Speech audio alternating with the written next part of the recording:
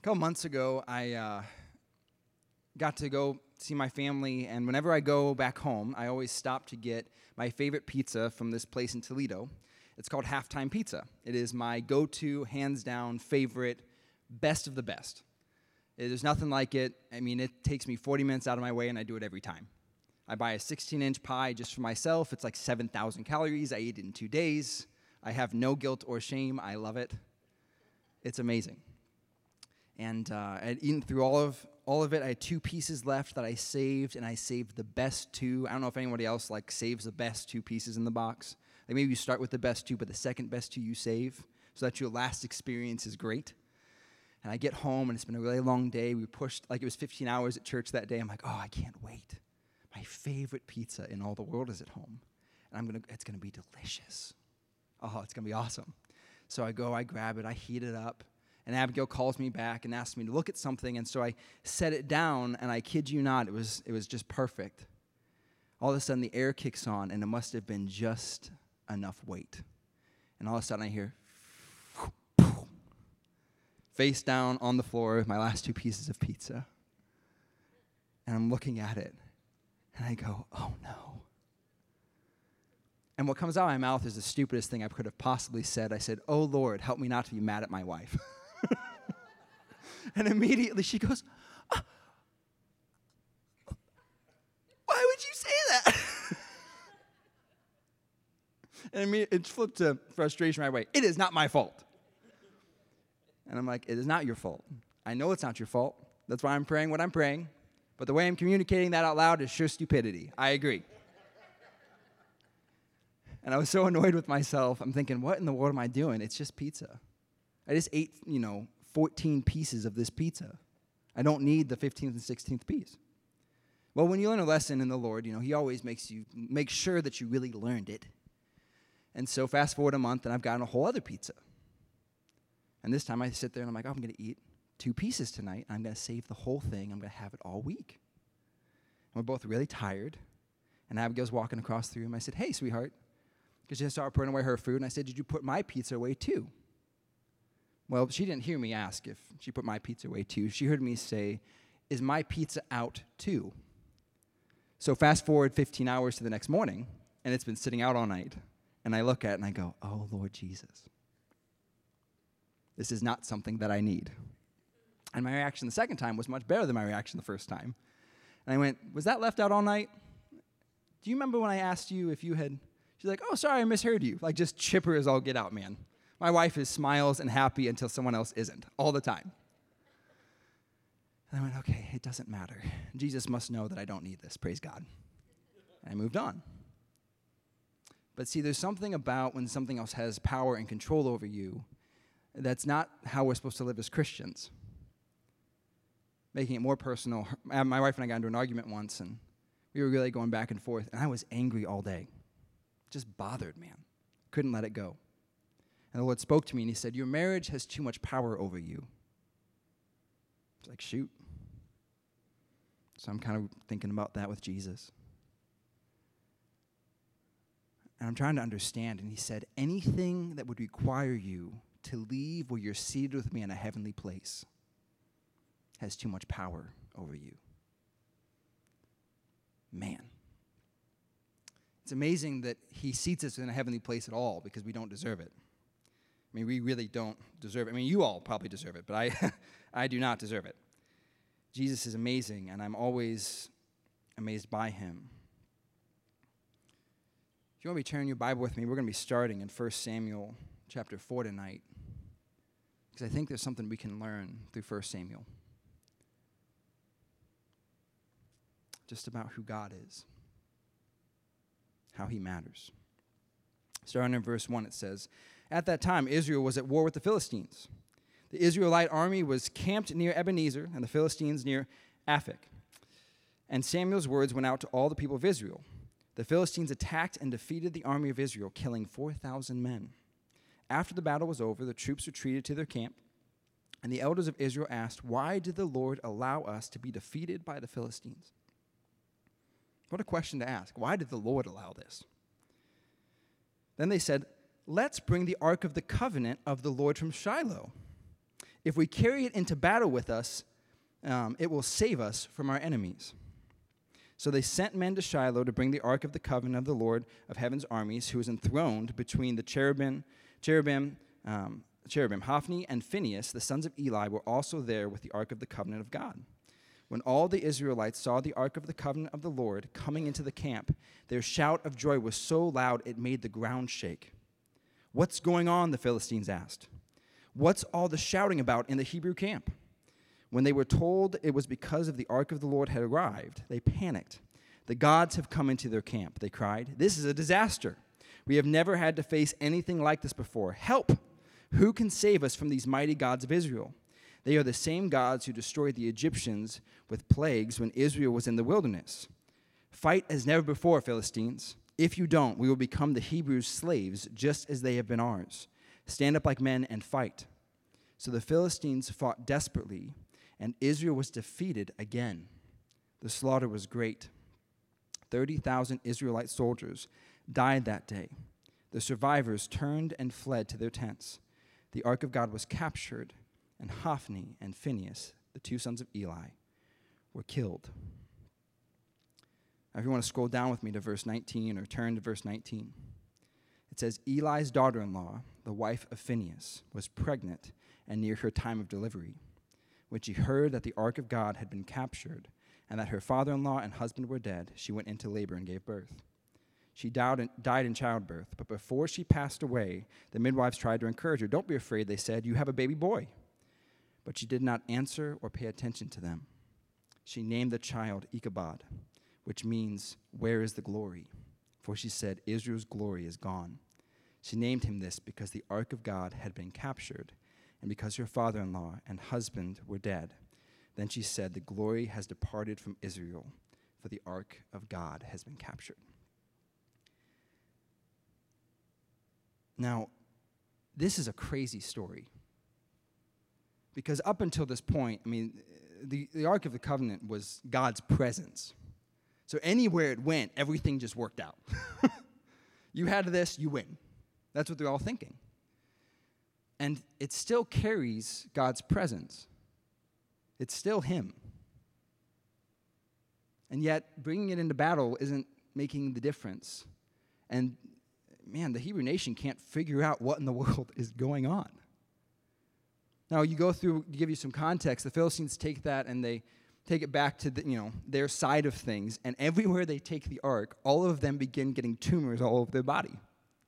So, one city gets tumors, so they take it to another city. That city gets tumors, they take it to another city. That city gets tumors, and eventually they're like, "We can't keep the ark. This is not supposed to be here. What in the world should we do with this thing?" So they go consult all their spiritual people, and they tell them to make a whole bunch of basically gold idols and say, "Hey, here's some tumors, so imitate the tumors on your body, make gold of that. And then you have this plague of mice, go make that. And then we're going to send it back. But we're not going to send it back with a person. We're just going to get two calves that have never before had a cart on them. And we're just going to send them on the way and just see if they choose to take the ark back where it's from." Imagine this picture. Everywhere you take this box, everybody is immediately breaking out in tumors. And then the solution to figure out if this is really the God of Israel, or the way they said it, just coincidence, is to send it off and see if the calves can find its way home, even though they've never been there. And they watch this and track it all the way to the border of where it's supposed to be. You're like, what in the world is this story? This is amazing. See, God's presence was still there, but it wasn't how it was supposed to be. It wasn't where it was supposed to be. And so all of a sudden you have all these people who are trying to act like it's some sort of prize to be won instead of a person to be respected. And God wasn't going to play along, which I think is just incredible.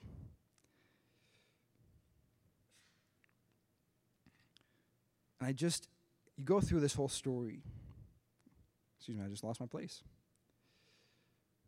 So now we're in chapter 7. All of this has transpired. And the Ark of the Covenant just showed up.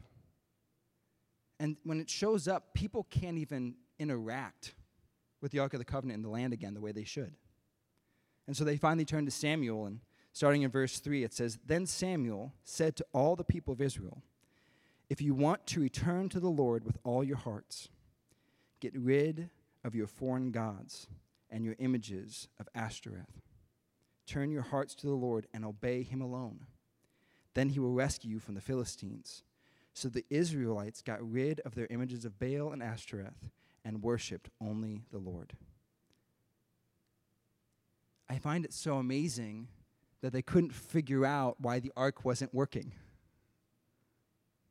See, they had the presence. The presence was still there, but in them, they didn't understand what it was. They couldn't identify that the Ark of the Covenant was something powerful, that it carried the presence of God, but they didn't know that they couldn't have idols in their life and worship something else and then also expect it to work. The presence of God had been relegated to this horrible place of, oh yeah, well, when it's not working, we just go grab that, the easy button, and we just carry it out ahead of us, and then we win. God is who he is. He doesn't like the idea that we get to redefine him as something he isn't. He doesn't just exist for us to have victories. He doesn't exist just for our benefit. He is the Lord. He is holy. He's perfect. And when we start acting like, I'm just on this fun spiritual journey and whatever, I can do whatever I want, I can say whatever I want, or let's modernize it, I can watch whatever I want, listen to whatever I want. I can act however I want, I can have work friends, church friends, family life, and they can all be a different version of me. All of a sudden, our life doesn't make a whole lot of sense anymore. The Lord comes and he rescues Israel. He does a mighty work. The people come and they repent and they throw down every false and fake thing. It's amazing. And just one chapter later, they go, okay, awesome, yep, the Lord is great. Now send us a man to rule over us. It's the craziest thing. But this back and forth we're watching here is really written down for our benefit because it lets us have a bird's eye view of how we live. We just finished 21 days of prayer and fasting. And tonight I want to talk to you about how you can engage fasting and embrace fasting and everything you did in a way that means something. So you don't live in this cycle of back and forth, back and forth. I'm going to do it the Lord's way, I'm not going to do it the Lord's way. Well, I'm going to do it the Lord's way until I lose, then I'm going to try and do it kind of like the Lord's way, like involve him, but not lay down the things in my life that are really broken and shouldn't be there. A couple years ago, the Lord said to me this way, sometimes we fast things that are really idols. And then after we finish a few weeks of fasting, we go back and worship them again. John had a great way of describing idols, and it's so funny. It's in 1 John chapter 5. It's the last verse. And it actually doesn't make any sense to put it in there. If you read everything else prior to it, he's talking about the Son of God, he's saying all these things, and it's like he just wanted to leave them with an important closing thought. Some translations say, "Dear children, keep yourselves from idols." The New Living says it this way, "Dear children, keep away from anything that might take God's place in your heart." An idol is anything in your life that takes the place of God in your heart. It's so easy, isn't it? Isn't it? Praise God. Welcome to Ohio. Isn't it?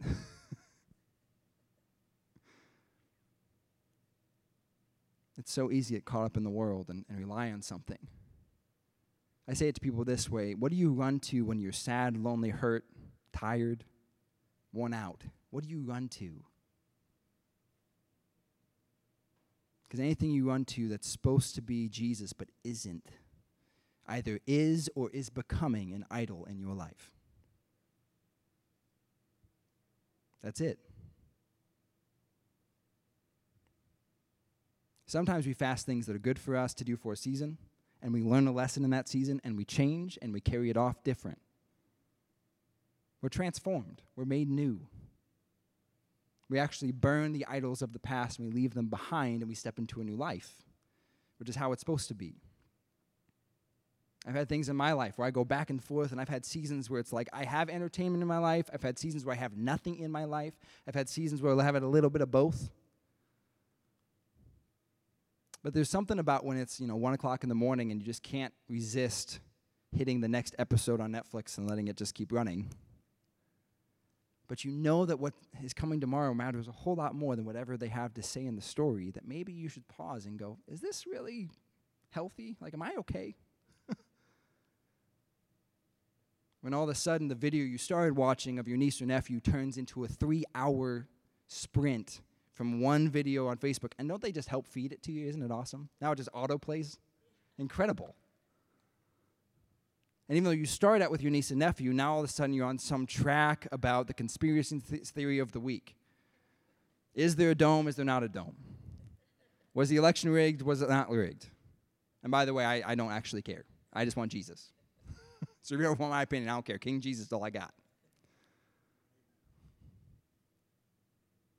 It's really easy to get sucked into all the lies and all the twistedness. Especially in years like this, man. I've gotten probably 8 political updates on my phone that I didn't ask for. Apple News just gives it to me. Just in the last few days. And we're in January. We're not even in October yet. Or November.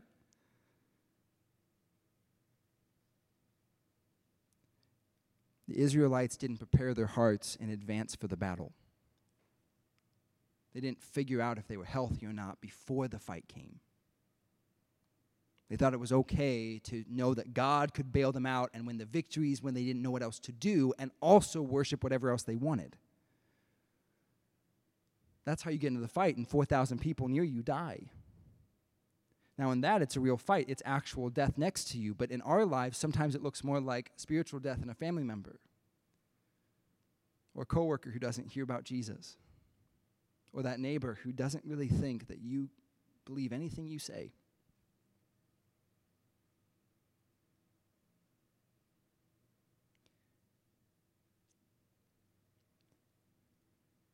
In my own life, I have experienced again and again and again, as I was learning to follow Jesus, what it was like to be the Christian who really, genuinely pursued him, but could never get to the point that I could lay down myself. Never. And for me, it was always competition. Anything competitive. I mean, it was like, if we're playing pick-up anything, I don't play basketball well, but if we're playing pick-up basketball, I will get every rebound. I'll miss 4 shots, but I'll get every rebound. Every single guy I played with would shove me across the room at least twice because he's like, get off of me. That's just how I played. I wanted to push as hard as I could. And I'm talking about Jesus before we play, while we're putting our shoes on, getting ready, all this kind of stuff. He's awesome. I love him. He changed my life. And then we get out there, and I play like a madman. More caught up in something that doesn't matter than anything else. And eventually the time came when I had to make a decision. This just doesn't matter. This isn't important. None of the things that I'm doing with my life right now are any of the things that matter eternally, so it just doesn't actually bear any weight. Why am I affected by this? And then you realize that you can make yourself an idol. You can worship yourself. I am this. I'm good enough. If you would try harder, if you would run faster, if you could, that arrogance that says everyone around me is my problem, but never me.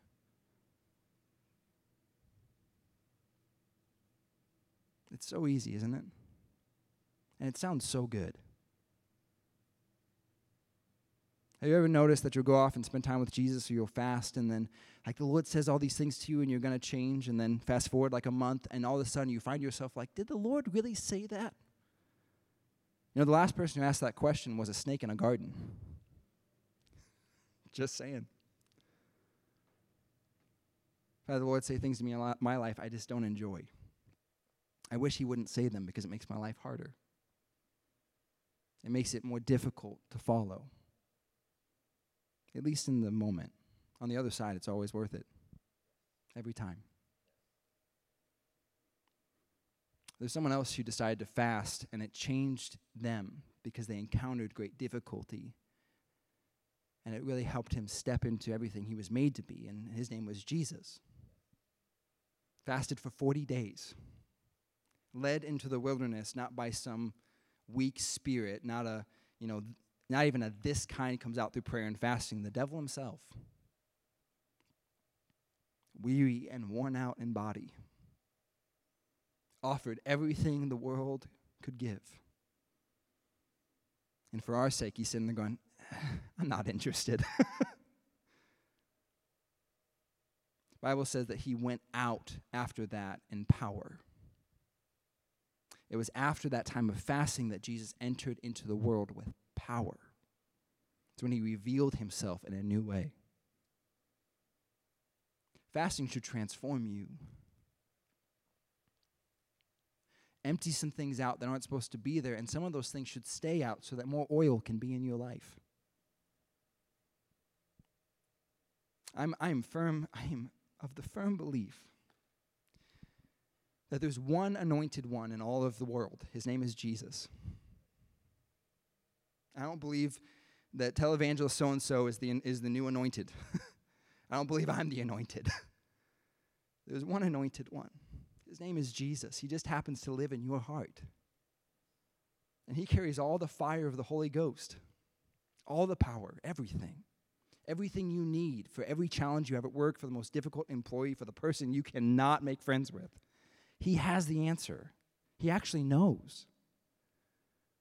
You have access to everything that he is. The Bible says that we receive from him every spiritual blessing. I just believe the word with all my heart. So whenever my life doesn't line up with that, I go, okay, I'm the problem. Because Jesus is never the problem. And the word is never the problem because it's the word of God and it's truth. So then why isn't it working? What's wrong with me? Now, I believed this, and I'm sharing with you because I remember what it was like being in the position where you're going, okay, that's awesome, and I want to advocate for that, but I'm not seeing that fruit in my life. Congratulations. Jesus said, in this world you'll have trouble, and you'll face persecution. Isn't that awesome? It's like he wants you to choose heaven over the earth. That's what fasting is. It's us choosing heaven over the earth. I don't need sweets as much. I don't need TV as much. I don't need music as much. I don't need pop as much. I don't need whatever this is. I don't need social media as much as I need Jesus. I'm choosing heaven over to earth. That's what fasting is. I remember talking to people about how awesome Jesus was and about how he can heal and set free and transform and move a whole life and make everyone new, all while I'm trying to be made new, and everyone's looking at me across the table saying, that's great. What have you seen? When I look back at my life, that was just 7-8 years ago.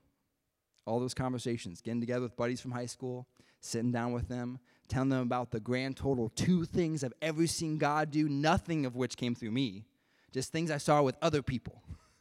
It works for them, not for me, but it's real. Trust me. And them looking at me like I'm nuts. I've met some of those same people since then. And I don't talk to them the same way anymore. Hey, how you doing, Josh? Good to see you. I haven't seen you in a long time. I'm doing good, man. How are you doing? Doing awesome. My wife and I saw 3 blind people see this year. Praise God. And he just kind of, what? See, when you work the word, it works. Pastor Brian lives in this. Every time he speaks, I think he says at least 3 times. It's the guidebook for life. Just live in it. Just do it.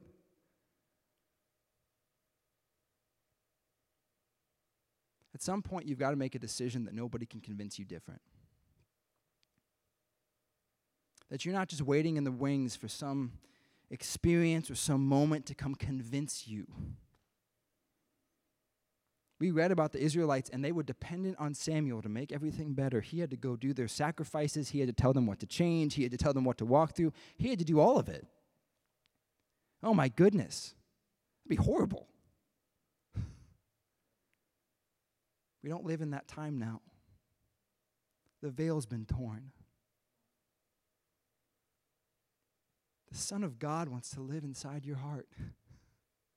He wants to be the king of your life, whose only purpose is to grow you into a full expression of heaven's beauty so you can see what life can really be. It's awesome. There's nothing better in all the world, I promise.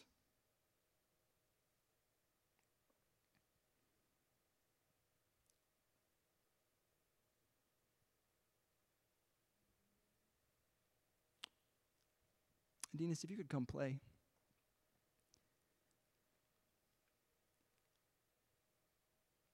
I have spent a lot of my life around Christians. I mean, a lot.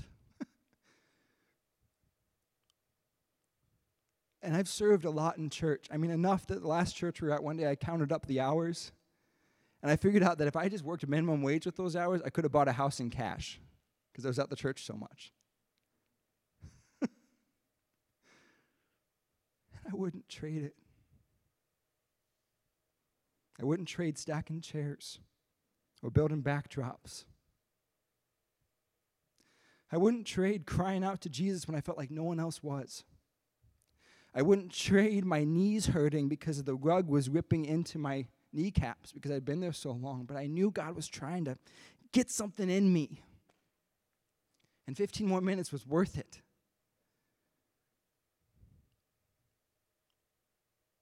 I wouldn't trade laying down my idols, my worship to sin and brokenness and twisted up filth, my weird compromised heart coming so out of sin that like I was so twisted before I got saved and so drenched in sexual sin and pornography that when I got into Christendom, I thought it was okay, like legitimately. My first 6 months of Christianity was me like, oh yeah, it's totally fine to like look at naked people in movies. They want to be there. Like they get paid to do this. They're excited about it, so it's okay. It's not human trafficking. It's just, it's fine. It took a long time for me to get to a place where I went, I am participating in the destruction of a human soul.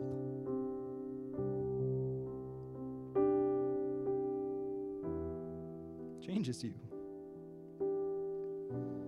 All of a sudden, your heart starts shattering like Jesus, and your will just bows before the King, and you go, I don't know anything.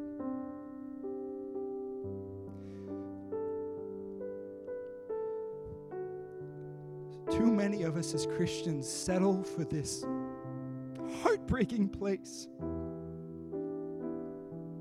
We're willing to do what Saul did. You keep reading in 1 Samuel, there comes a moment where God says, go destroy this whole nation, wipe them out completely, save nothing. Save nothing. Completely obliterate it. And Saul saves all of the best stuff. And he says, I'm going to give this as an offering to God.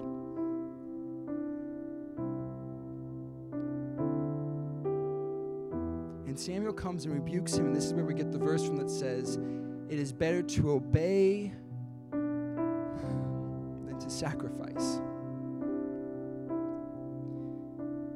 And I think we sometimes miss the rest of those verses.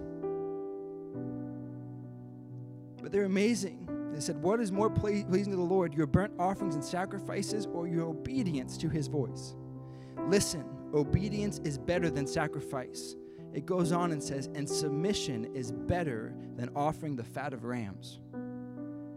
Rebellion is as sinful as witchcraft, and stubbornness is as bad as worshiping idols. So because you have rejected the command of the Lord, he has rejected you as king.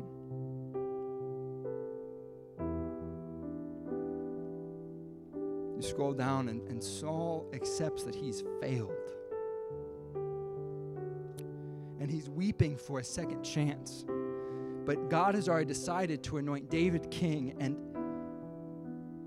Samuel has to deliver these words. He said, and who is the glory? And he who is the glory of Israel, speaking of God, will not lie, nor will he change his mind, for he is not human.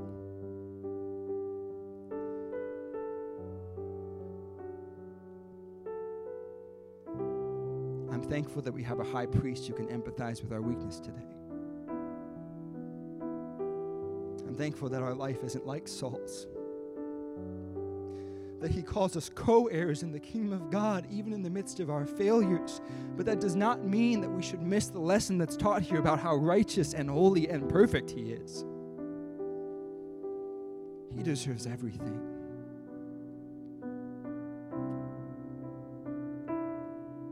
I wish I could tell you that, like, the level up in Christianity comes just by hanging out and being willing to give a sacrifice on your terms, your way, however God wants.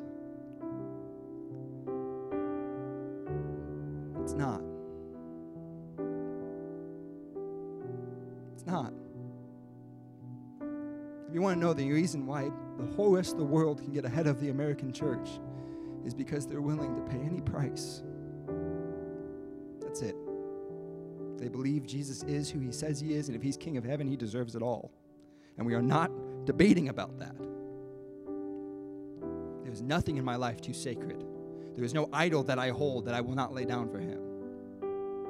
It's the difference.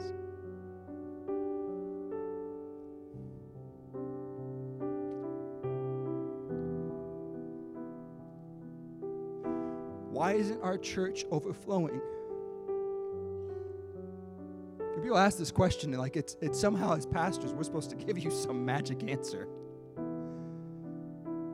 Oh, we just haven't developed a good enough strategy yet. You know, the real answer is the hearts of the congregation at large have not yet shattered enough that every person who walks by them needs Jesus more than they need air. That's it.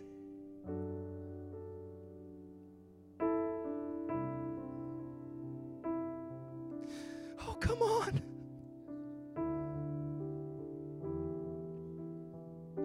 Lord said this to me the other day. He said, we live in a generation that looks down everywhere. And everyone that we need to minister to is where we need to look up. And we're too busy looking down to see any of them.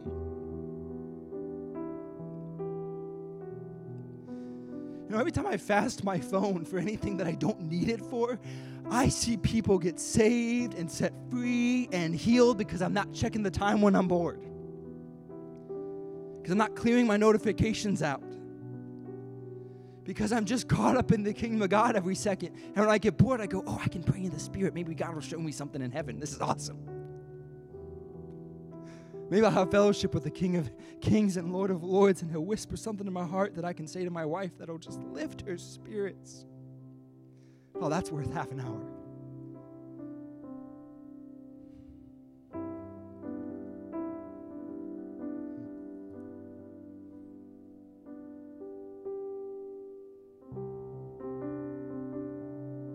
At the height of Jesus' ministry, when he had the most followers, he gave the hardest word.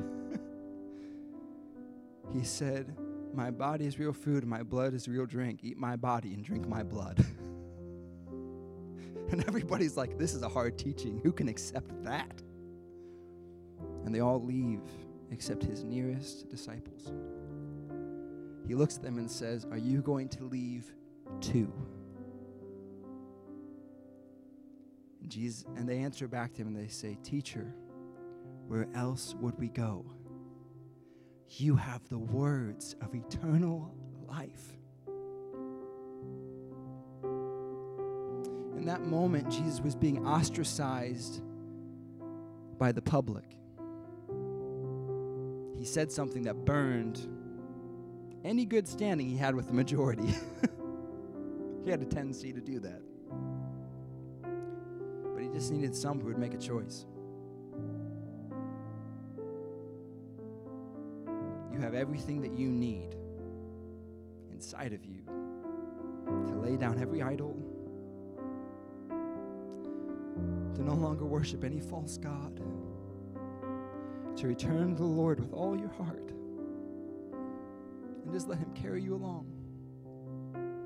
Hanging out with Jesus every second.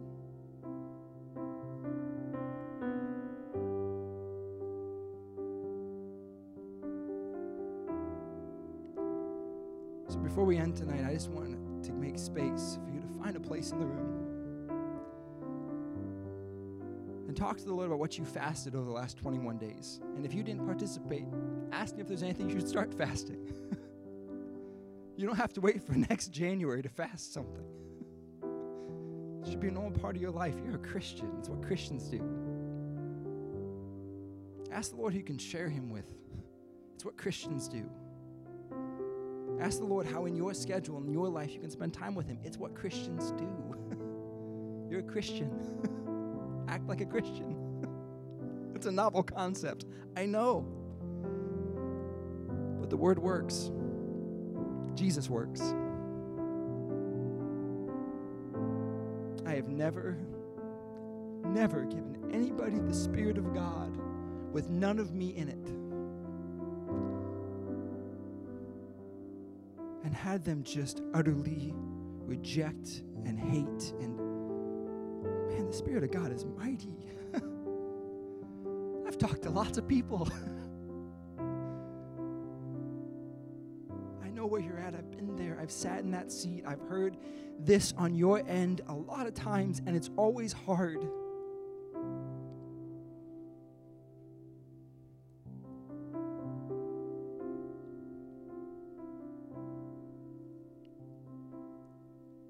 I'm reminded of something I think is from Dwight L. Moody. It's a crazy quote. Someone was asking about his life. They were reflecting on it, and they said, what is it that drove you in your life? What made your ministry so expansive? What made it work? And he said, well, I just decided I wanted to see what God could do with one life that always said yes. He just wanted to see what God could do with a life that always said yes.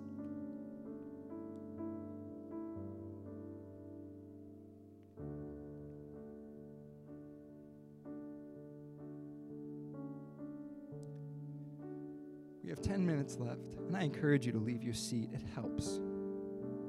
Sometimes we try and make space for you to do whatever you want. I'm just going to tell you what makes it easier to get closer to Jesus. And you do whatever you want with that. Getting somewhere else, walking, getting to an altar, it helps. Because it makes you have to say, I'm changing. I'm changing.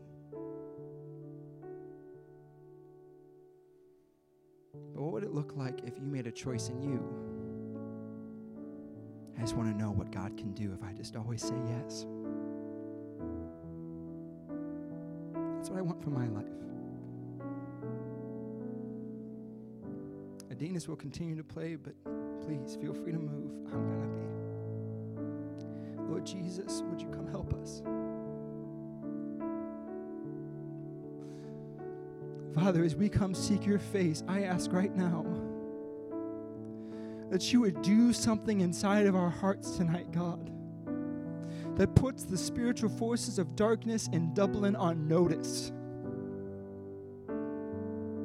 That there be a church body in the United States that makes a decision. I want Jesus more than anything in life. That when we sing those lyrics, I don't want anything else. I don't want anything else. Will they never be a lie on our lips? Oh God, help us. You are worth so much more. Help us.